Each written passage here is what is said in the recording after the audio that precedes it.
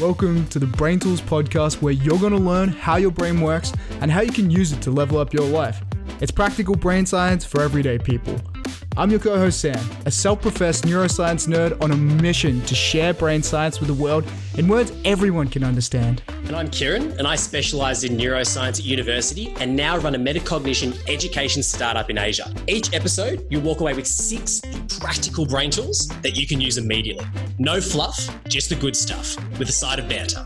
Plus, grab our show notes, the research, and tons of other free resources, including guides and classes, just by joining our growing Brain Tools community at braintools.mn.co. Best of all, it's totally free. But for now, the Brain Tools podcast. Welcome to episode 21 of the Brain Tools podcast. We have a phenomenal episode for you today. We say that every week, but actually this week as well. If you've ever wondered why you buy what you buy, then this is absolutely the episode for you. We are going to be covering consumer neuroscience and neuromarketing across the next 2 episodes. So that brings me to today. Today, what actually is the field of consumer neuroscience? Why do you buy what you buy? And making sure that you actually buy things that are useful for you, not things that are projected to be useful for you. And I do have a resident marketer himself, neuromarketer as well, which is Sam, my co-host. Samuel, how are you? I'm well, my friend, and I feel uneasy hearing that because there definitely seems to have like this ethical component of the idea of neuromarketing. Like, I feel skeevy myself personally, right? Well, you just know so much that's going in the brain, right? So people get quite scared of it, which is something that we're going to speak about today. But you've got the knowledge, my friend. It's something we are going to speak about because there's that component of manipulation, and people always wonder when you buy things you don't need, particularly, like why? Why does that happen? Why do you fall for certain ads? Why do you buy things? And what compels you to take your card out or click add to cart? So this episode is for all those people who've bought something we've regretted later, which is probably absolutely remorse. All of us, that buyer's remorse, or perhaps the shopaholic who splurges at every sale, or one of you who buys every time you view an Instagram ad or ad online. So we're going to break down a little bit about how that happens, and there's a reason we're talking about this now. Absolutely. And like when you think about like all the Instagram ads we receive, I swear I've seen the same trimmer for the past 6 months, and I don't know what Instagram's trying to tell me, but it keeps coming around to me. Is this the manscaping one? And I'm like, oh, what have I done wrong? But to your point. Don't look at his Google history. Don't look at his history. But to your point, Sam, that the whole idea of that, the idea of the person that buys, I think it's super relevant, right? Because we talk about the big tech firms at the moment, quote unquote, having too much power. And that's the great debate that's going on in the US, great debate that's going well globally. What happened in Australia recently as well? Facebook, Google, Apple, Amazon, they're all under the microscope because of the way that they use data, but also the way in which they predict human behavior and human purchasing behavior through obviously, neuromarketing and big data, which again is, as we said, a massive concern for a lot of people, but also a bit of a fascinating one to look at. Definitely fascinating, but definitely also a concern, especially to those who don't understand or can't see those hidden ways that our buying decisions and the way we process information is being contorted. Because the reality is lots of marketers around the world, they're getting smarter. So more marketers are using psychology and the insights you referred to from big data, but also insights from neuroscience to get us to buy. They're really, really digging down into the psyche, into why we buy and understanding that neurobiological process. And especially with more data accumulation at a mass scale, it makes it really easy for these marketers to begin to profile us from what's called a psychographic perspective. And that makes marketing a lot easier because they're able to tailor messages, content, ads, whether that be on Instagram, Facebook, Google, YouTube, wherever you are, directly to your desires and what you want, what you're searching for, your beliefs, what your search history says, what your YouTube history says, what you've been clicking, and even conversations you have between friends. And that level of targeting, as I'll touch on a little bit later, is a reason why so many ads these days feel like they're directed to. They feel like they're directed right to, and that kind of leaves us open to being, emotionally moved or persuaded in ways that perhaps we didn't want to. It's totally shifted the way people think about, demand and buying. Exactly. Absolutely. And I think, we speak about, the economist Adam Smith, right? And, Wealth of Nations, well-renowned economics book, but we talk about supply, demand, and we talk about economics usually looking at rational behavior. But normally we've just said humans are irrational, but we've never really looked at the supply side, like who is actually supplying the stuff. And suppliers now, people that are getting you to buy these products, are now able to create artificial demand. They are making you stuff that you don't realize you want and you might not want, but you are actually therefore convinced to buy them through repeated exposure and through the targeting that Sam said. And I think I'm reminded of a quote by our great mate, who we don't know, Naval, where he says, "There are no get-rich-quick schemes. That's just someone else trying to get rich off you." And I think this might seem really cynical, but it's more practical to say it's within a company's self-interest, whether their product is good or whether a product is useful, to make the problem they solve your problem. And we want to dive into that today to understand, how do companies actually go about doing that? Because A, it's really fascinating, but B, you obviously want to make sure you protect yourself so that you are making more rational decisions about the usefulness of what you buy. And I think, Sam, that starts off first by understanding what actually is consumer neuroscience and neuromarketing. Well, absolutely.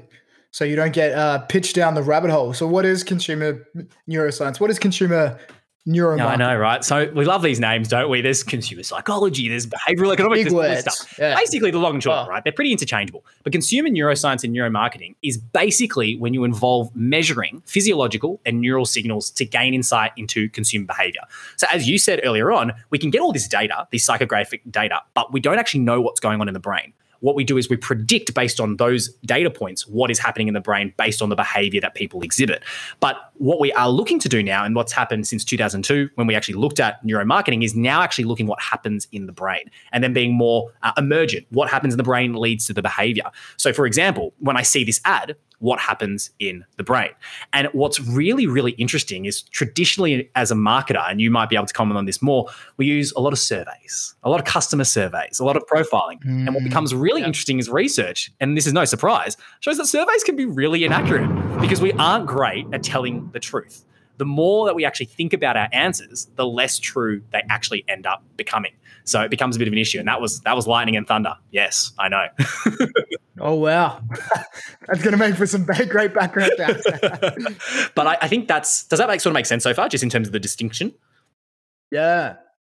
I totally get what you're saying with that distinction. Yeah, and I think what becomes really important to understand then is, like, what does that actually look like when you've got quote unquote a neuromarketer? Because there's so many companies out there that say, "Oh, we're neuromarketers, we're going to help you understand and improve your marketing needs." But I think it's really important to distinguish what happens in this. And there's different tools to measure two things, which is neural activity and physiological activity. So for example, with neural activity, we've got things called fMRIs and EEGs. Basically what they are is tools to actually measure what happens in the brain.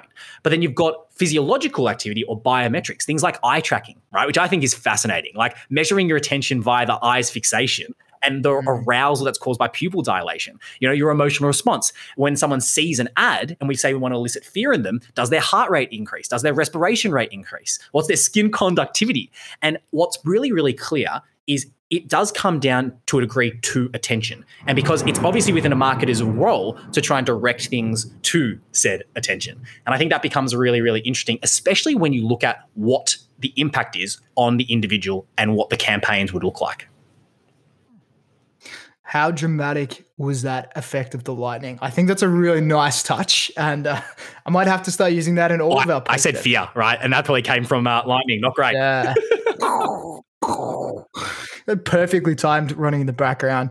The context behind understanding that really great explanation of consumer behavior and consumer neuroscience and neuromarketing is to get at this core question, which a lot of people have. And it's, why do we fall for certain marketing and not others? Why do certain ads compel us to click and buy, but not other ads? And so there are a couple of major factors that I've extracted from some various meta-analysis and lots of papers I've passed through that I want to articulate to you so you can understand how these factors impact the way an ad impacts you and how marketing impacts you too, and how marketers know and use these to persuade you, to sway you, to motivate you to take action and buy that new product that you didn't think you wanted at all. But as a result of these things, perhaps you do.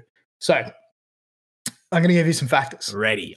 These factors are going to be very interesting, particularly because you've actually done it, right? Like you've applied a lot of these things in your work, which I think is the more fascinating part, to be honest. Absolutely. And there's a bit of a gulf between theory and application. I can say that now. It takes quite a lot of creativity, but regardless, I've seen a lot of these come into play and a lot of people would have experienced those. So number one factor is personal relevance. And that's how relevant the brain thinks a piece of information is to it and its own survival.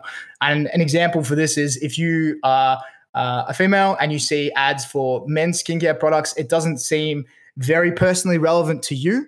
So you're likely to overlook those. Similarly, for any message, the more it relates to someone and it seems personally relevant, the more the brain is going to latch onto that information. And I'll cover a little bit more about why, just further down the track. The second factor is personal context. And the way to frame this is it for you right now? And there are a couple of factors that come into this. What's top of mind for you? What's your availability bias? What have you been thinking about recently? What have you got heightened awareness of? So, for example, if you've been having back pain and you see an ad for back pain, instantly your brain is going to latch onto that information, right? Because this is top of your mind. You're already thinking about it. And as a result, that ad's going to be much more effective targeted to you versus someone who's not currently experiencing back pain. And marketers know this too because they look at perhaps what might be top of mind for you, what might be top of mind for their consumer segment, their audience, and they use that in their marketing. So those are the first two. I love that, mate. That distinction between those first two, though, right? Which is like answering the question, is this relevant to me? But is this relevant to me now? Yeah. And I think that's a really interesting distinction, which is marketing is always best when it's in response to, a recent event, as you said, that availability bias. And I can imagine the emotion that comes with that as well. Well, absolutely, right. And then the second component is, third factor here is looking at emotional credibility of a message. So it's how much do you trust the information? What kind of unity can you see? How much does the information relate to other people? Or can you see other people around you who believe in the same information? And there's also the mere exposure effect that comes with this. Then the last couple to round them out are psychological levers. So we'll probably cover this a little bit later on, but things like scarcity, things like unity herd bias, the bandwagon effect. John from your area just bought this, or urgency. This sale is going to run out in 2 hours. So all these psychological levers that make their way into the way products are marketed to us to persuade us to take action. The last two, just quickly, are emotionally stimulating content. So Harvard Business School professor Gerald Zaltman, what a name, estimates that about great name, right? Great name. He estimates that about 95% of purchase decision-making takes place in the subconscious mind, subcortically. So that is below the level of thinking. And that revolves around a whole bunch of processes I'm going to talk about just in a little bit. And then the last factor to look at is what I call imagination. But if you look in the research, it's called self-value integration theory or reward prediction theory coupled with decision-making. And what it means is like, how well can you imagine using this product?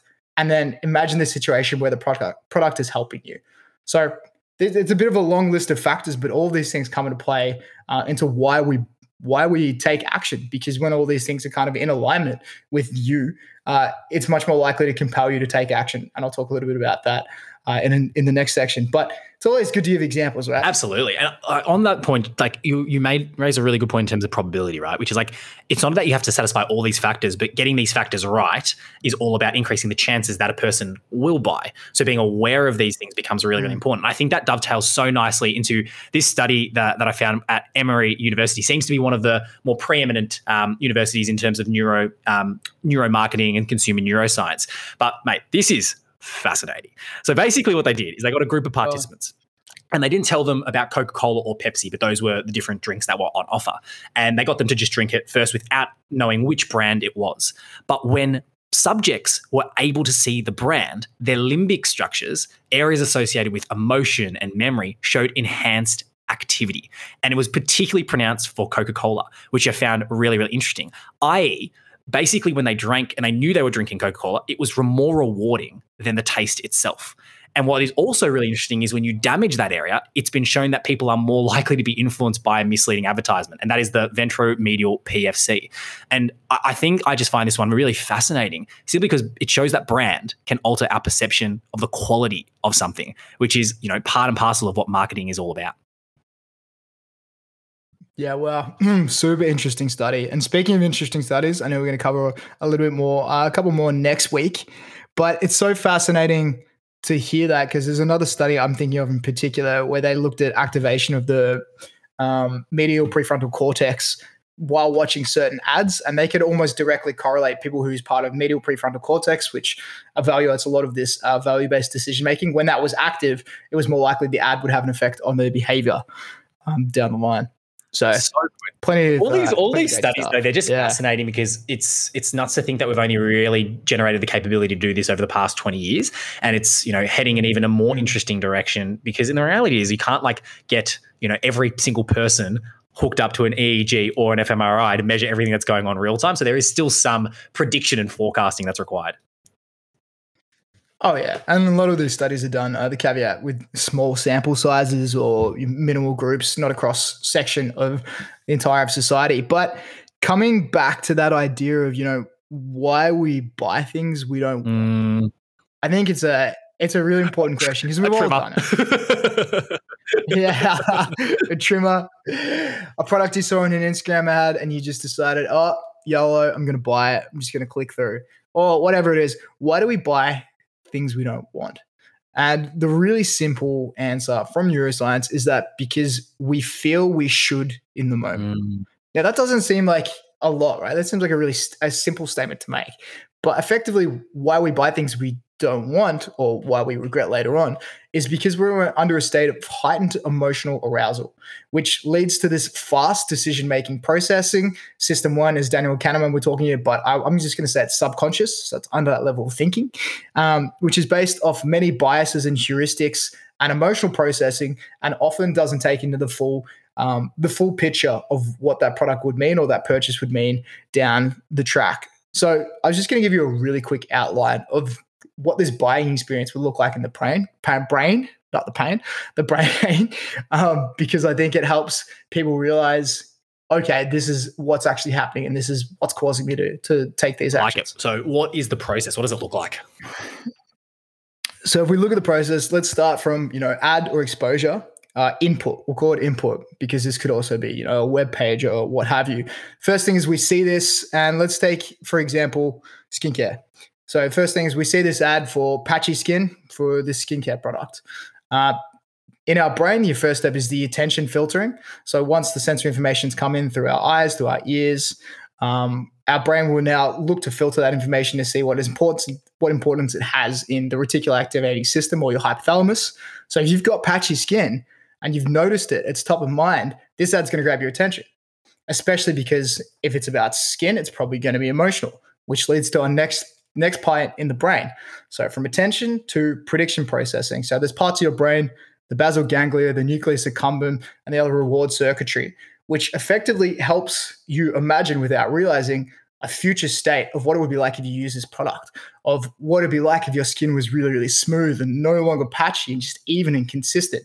There's this reward prediction processing that happens. As a result of that processing, you move to stage 3, which is this emotional processing, which happens in your amygdala and a whole bunch of the related basal amygdala circuits, where you start to feel something. You feel excited or a little bit elated. You have a bit of a rush, and neuromodulators begin flooding your brain, and excitatory or inhibitory neuromodulators make you feel a certain way: dopamine, serotonin, acetylcholine, endorphins. As a result, that signal that's all been happening under your level of consciousness, not even you realizing it, is then sent to your conscious brain, your prefrontal cortex, and other related cortices. And it now says, you want to do this. I want to take action. And you haven't even thought this yet. It's like, I want to buy this skincare product. So then your conscious brain goes through a process of kind of backwards rationalizing or justifying, where you say, oh, look, it's on sale. So you buy. And the crazy thing is, if you look at that process, 95% of it, as this neuroscientist from Harvard Business School, or Professor Gerald Zelman says, 95% of that's happening before you're even thinking about it. So when we buy things we don't want, what's actually happening is we're getting excited from a subconscious processing level, and then that's coming up and flying on, and then we click buy. Oh, mate, that is such a good rundown. I think, like, what I find fascinating is like how complex that is, one, but how quickly it happens, right? Like this is all going on, right? Couple seconds, right? It's in the moment itself. And I think Not even a couple of seconds, like a millisecond. What is free will? I'm kidding. Now, the key thing that I sort of take from that as well, though, is like the importance you sort of said about emotion, right? Which is like emotion is so important in terms of like the memory formation, and it links really well with branding, right? A memorable brand is actually an emotional brand, right? And I think that is a really interesting point as you dive into it. Absolutely. And to kind of round that point out about emotion and emotional arousal impacting our buying decisions, crazy example right here. So there's neuroscientists from a company backed by Will Smith. Will Smith. Switch. There's neuroscientists. Right. There's neuroscience. They spent 5 years to create an algorithm to help media companies be more persuasive. Spent 5 years with various fMRI studies, with various EEG studies, various different media, and the neuroscientists identified one key thing in all their studies. And the CEO, Spencer Garrell, came out and said the first and the most prominent thing was emotional intensity. That was the most persuasive thing in the world, emotional intensity. So emotion is everything. Absolutely. When it comes to persuasion. I love it. And I think that then is a really beautiful segue into the brain tools sections of today, where we're going to show you 4 practical brain tools to protect yourself from some of the tools that marketers use to get you buying. Let's do it. Let's protect those wallets and brains.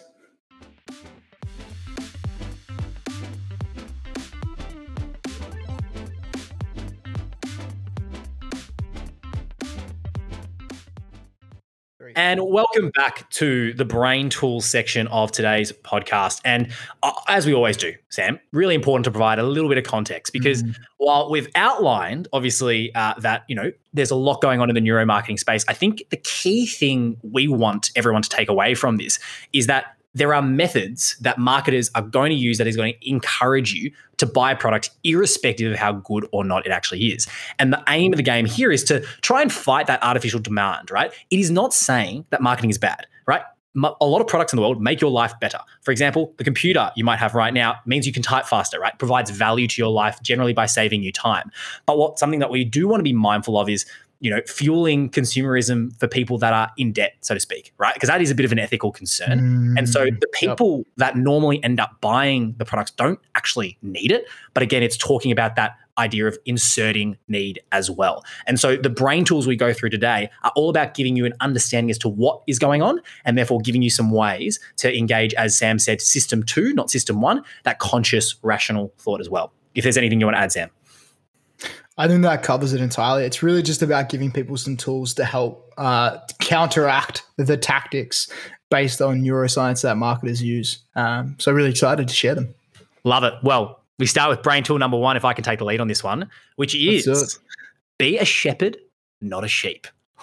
Be a wolf. Be a wolf. Be a wolf. Wolf back. Now, this basically one of the things that we have spoken about previously on previous episodes is that we are tribal in nature, right? Humans are. We want to belong to a group, right? That whole idea of herd mentality. And if the majority of the group do something, then we are more likely to do it. And this is something that's called social proof, or as Sam articulated before, herd bias.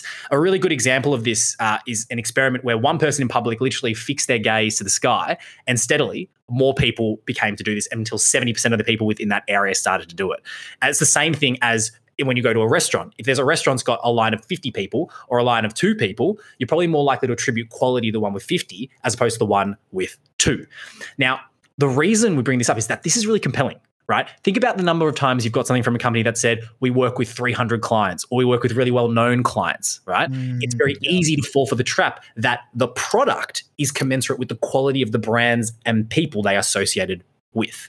And so I think it's a really important one to combat the idea of social proof, because everyone uses it. Like, I'm going to put my hand up right now. We've used it in our marketing at the education company that I run. And Sam, I'm sure you've done this as well. Everyone has. Right? Social proof is kind of marketing 101. Absolutely. It's like literally the stock standard thing. Now, we don't realize, as Sam said, that a lot of this is subconscious. And so, as I said, be a shepherd, not a sheep. We don't want to fall prey to that. And so I've got a very clear and easy thing that people can do. Instead of falling for that initial product that you've got there, compare products against other products. That's your main step, right? If you're going to buy something, make sure you at least get 2 or 3 data points in that as well, and use that as a reference to evaluate how useful is this thing. Is it actually useful? Is it actually going to do what it says? Or you're doing it and buying it simply because other big brands and other big names have actually done it. Hence why there's ambassadors for every single thing in the world. And I think doing this in line with looking at the reviews becomes really important to understand what might be bad about this and what is actually good about this. And you're more likely to make a purchasing decision based on what is useful rather than what appears to be most useful. Now, I know, Sam, that's a lot there, but that is brain tool number 1. Be a shepherd, not a sheep. Be a shepherd, not a sheep. So kind of effectively do some research, make some comparison, take some options. Don't just rely on what other people are doing. Absolutely. Because, look, you might make a good decision, but you're making a good decision for bad reasons. Ooh, I like that, because you're making a good decision for reasons that are not your own, which very counterintuitively leads into brain tool number 2, my second brain tool, which are 3-star reviews. 3-star reviews. Mate, I'm peaked. Not 1, not 2, not 5, 3. Not 1, not 5, 3-star reviews. And from a problem perspective, as we talked about in our episode 2 episodes ago, episode 19 on biases, we use heuristics, which are these shortcuts to make decisions that cause us to have decision biases. So go listen to that episode if you want to understand a little bit more about those shortcuts in the brain. And the problem is marketers exploit these. As Kieran has mentioned, the herd bias or social proof, the bandwagon effect. And there's a few more as well. There's anchoring bias, availability bias, mere exposure effect, a whole multitude that are used by marketers. What this means is these brain shortcuts are taken advantage of by people marketing products to us to help us make these quick processing decisions where we don't actually really think through our buying behavior. So the solution and implementation to counteract some of your own biases without going into too far of the details of understanding or being able to list all 160 plus cognitive biases yourself, really, because that's a lot. It's a lot to think about, right?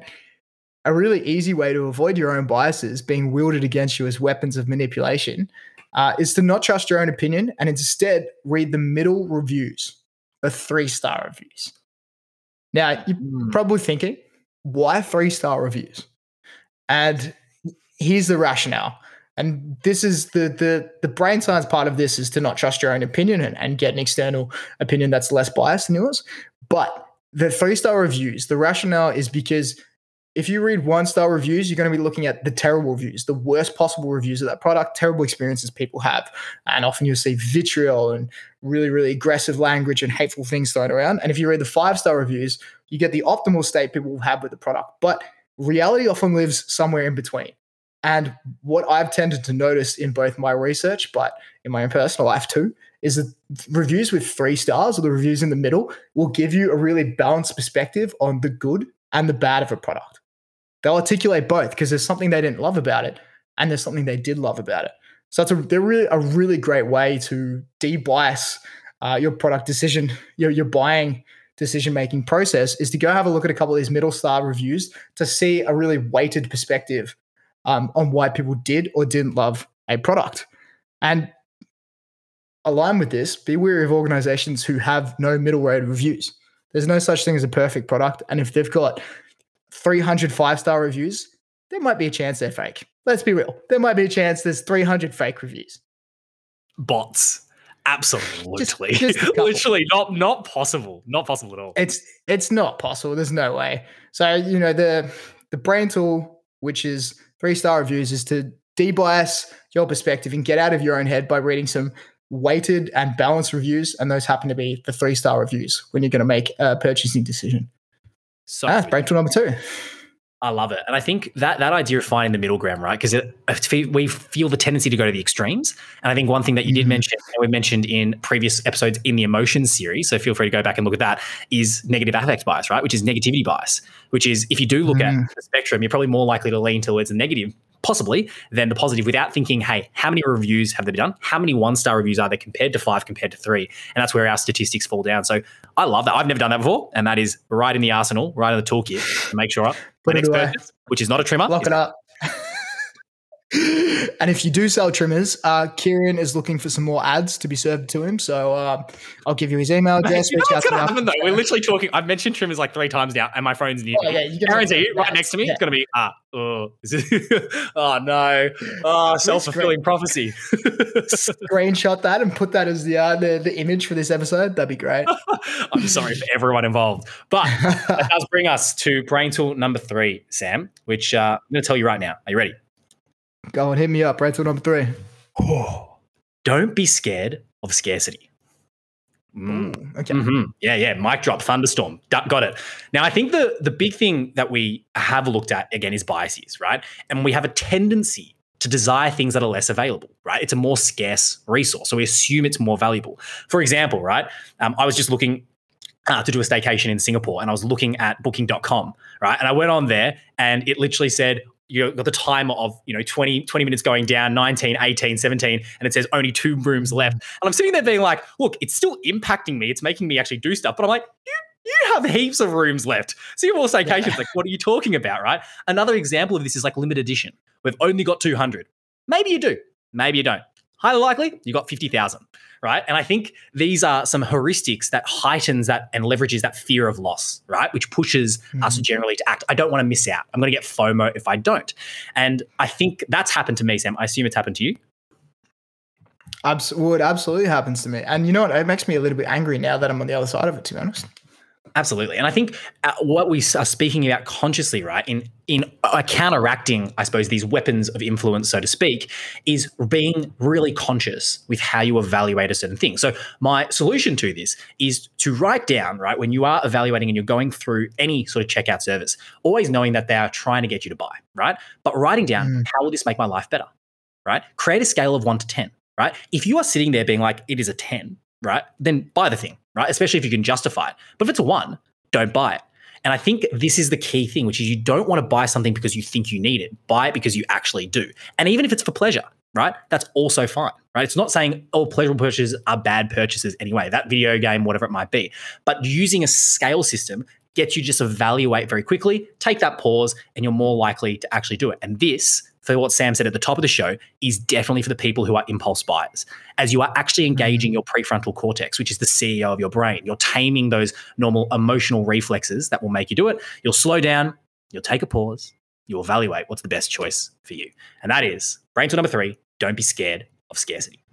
Whew, great name for a brain tool too. And a great way to slow down and to counteract some of that in the moment decision-making affect. Bye-bye, infomercials. By now, we only have 10 left, or is it $19.99 for the next week? This is such a 10. I just have to mention it very, very quickly. Do you remember ShamWow? Oh, yeah. Do I remember ShamWow? It's one of the most ridiculous products, but hey, people buy it. Hey, I wanted a ShamWow. I'm not going to lie. As a child, I wanted a ShamWow. Just one. Or the tape. There was that tape. Oh, my God. So good. So good. Ones, mate. You're going to round us off now. I've taken us off track. We're back on track, I promise. That's all good. It's all good. So that was a great brain tool. And going to finish up with what I think is probably my favorite brain tool when it comes to being influenced by marketing. And that's brain tool number 4, the 10-minute rule. Ooh, the 10-minute rule.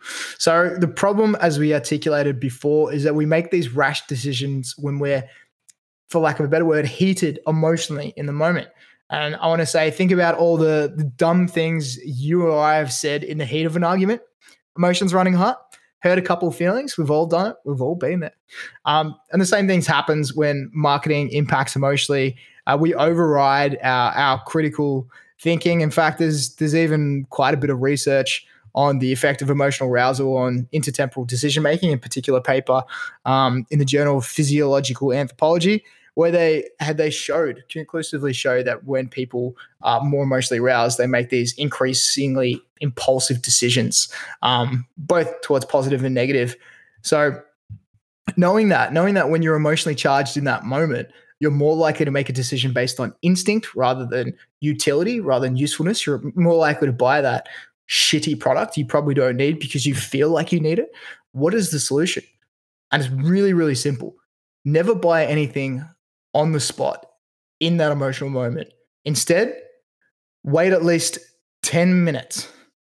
When you see an ad, when you try on some clothing, spot something online, when you bookmark it or put that item back on the rack, wait 10 minutes and then come back. And the reason this works is because in that 10-minute period, all the neuromodulators, which have been impacting the way you feel and the way you're thinking and your likelihood to buy that product, subside.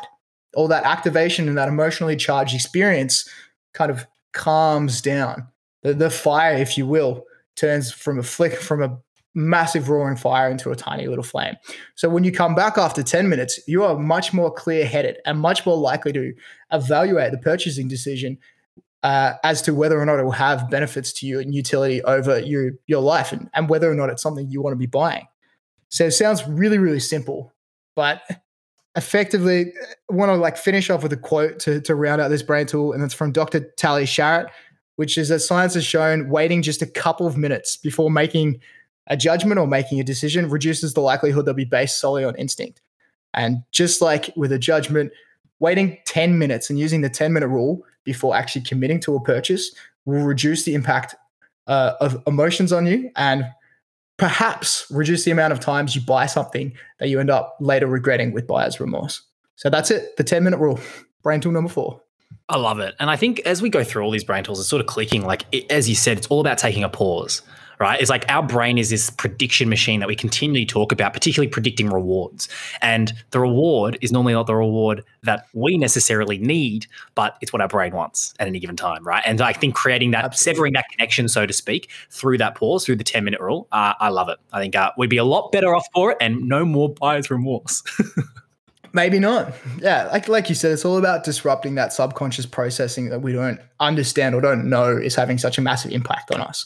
And as Shane Parrish from Farnham Street said, one of his favorite mental models is that he always waits 20 minutes before making a decision on anything. He never makes it in the moment because he's really cognizant of just how much this impacts you. And the same thing goes with your buying behaviors.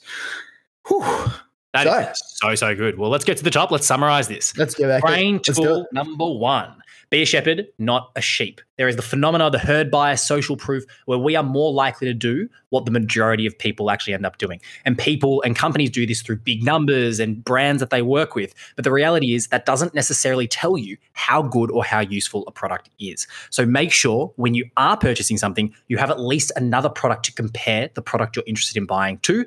That means you are more likely to make a purchasing decision based on what is useful and what is best, rather than what you are thinking and put forward to be the best. So that's brain tool number 1. Be a shepherd, not a sheep. Love it. Brain tool number 2 is the 3-star reviews. Be wary that you are biased in your decision making, and your biases are probably going to be used against you by marketers trying to get you to buy things. So rather than relying on your own bias, get out your head, go have a look at some 3-star reviews, not the extreme 5-star reviews, not the extreme 1-star reviews, but the ones in the middle that offer a balanced perspective, and use those to help provide counter evidence that mitigate the impact of your biases on your decision making patterns, so you don't end up buying something that you later regret. So brain tool number 2, 3-star reviews. Love it. And that beelines nicely into brain tool number 3. Don't be scared of scarcity. Remember, we have a tendency to desire things that are less available, a la limited edition. We care more about 200 t-shirts on offer as opposed to unlimited t-shirts on offer. And we want to make sure that we don't fall prey to this fear of loss or this scarcity. So how do you do it? You need to engage your conscious processes, your prefrontal cortex. Write down, how will this make my life better? Scale of 1 to 10. If it is even above an 8, purchase it, buy it. If it's below that, then don't actually do it, because it's probably not something that you actually want. It's something that you've been made to want. So as I said, slow down, and this will help you massively avoid scarcity buy. So brain tool number 3, don't be scared of scarcity. Oh, great. And talking about slowing down comes to brain tool number 4, which is the 10-minute rule. Before you buy anything, even as excited as you may be in that moment in the store, on the on the website, just wait 10 minutes. Come back 10 minutes later. Let those emotions subside. Let those neuromodulators subside, and then make that decision whether or not you want to buy it. Chances are highly likely that you turn around and go, "Oh, actually, you know what? I probably don't need that." So, brain tool number 4, the 10-minute rule. And that's us done for the week. Whew, I love it. And then next week as well. Whew, this is, yeah. There's a lot. There's a lot in here. and a lot of utility as well. And especially next week, we'll be talking more from a marketer's side of things, how you can make your marketing brain engaging. So we're not talking manipulation. We're not talking unethical persuasion. We're talking about things that make your marketing engaging to people. But before we do that, 80-20 this week, what you got? Talk to me. Going to quote the great man, Warren Buffett. He says, price is what you pay, value is what you get. Make sure that you are buying things that are useful to improve your quality of life. If that's saving you time, giving you pleasurable emotion, whatever it might be, that means you're making a decision that is better for you. And that is and yours. So true and yet so hard to do. My 80-20 is marketers try to make you feel rather than think. So you buy rather than evaluate. Reduce manipulation by reducing emotion in the equation. Slow down, let yourself calm down before you buy something. I love it. Sam, what an episode. Whew. What a cracker. So that was episode 21. Episode 22 next week will be applied neuromarketing and this neuroscience marketing from more of a business perspective or personal brand perspective. We're going to be talking about how you can make your marketing brain engaging or brain friendly, which I'm really, really excited about because I've done a lot in my own life. And I know Kieran knows a little bit about it as well. If you are loving the podcast, please subscribe or follow us on Apple, Podbean, or Spotify so you don't miss out on any future episodes. Or if you really, really want to support the show, leave us a review on iTunes. It's always much appreciated. And you can follow us on Instagram or on LinkedIn, Brain Tools Podcast, to keep up with the journey and watch us grow. Otherwise, that's all from us this week. Look forward to next week to talk more neuroscience and marketing and your brain. Bye from me. Bye for now.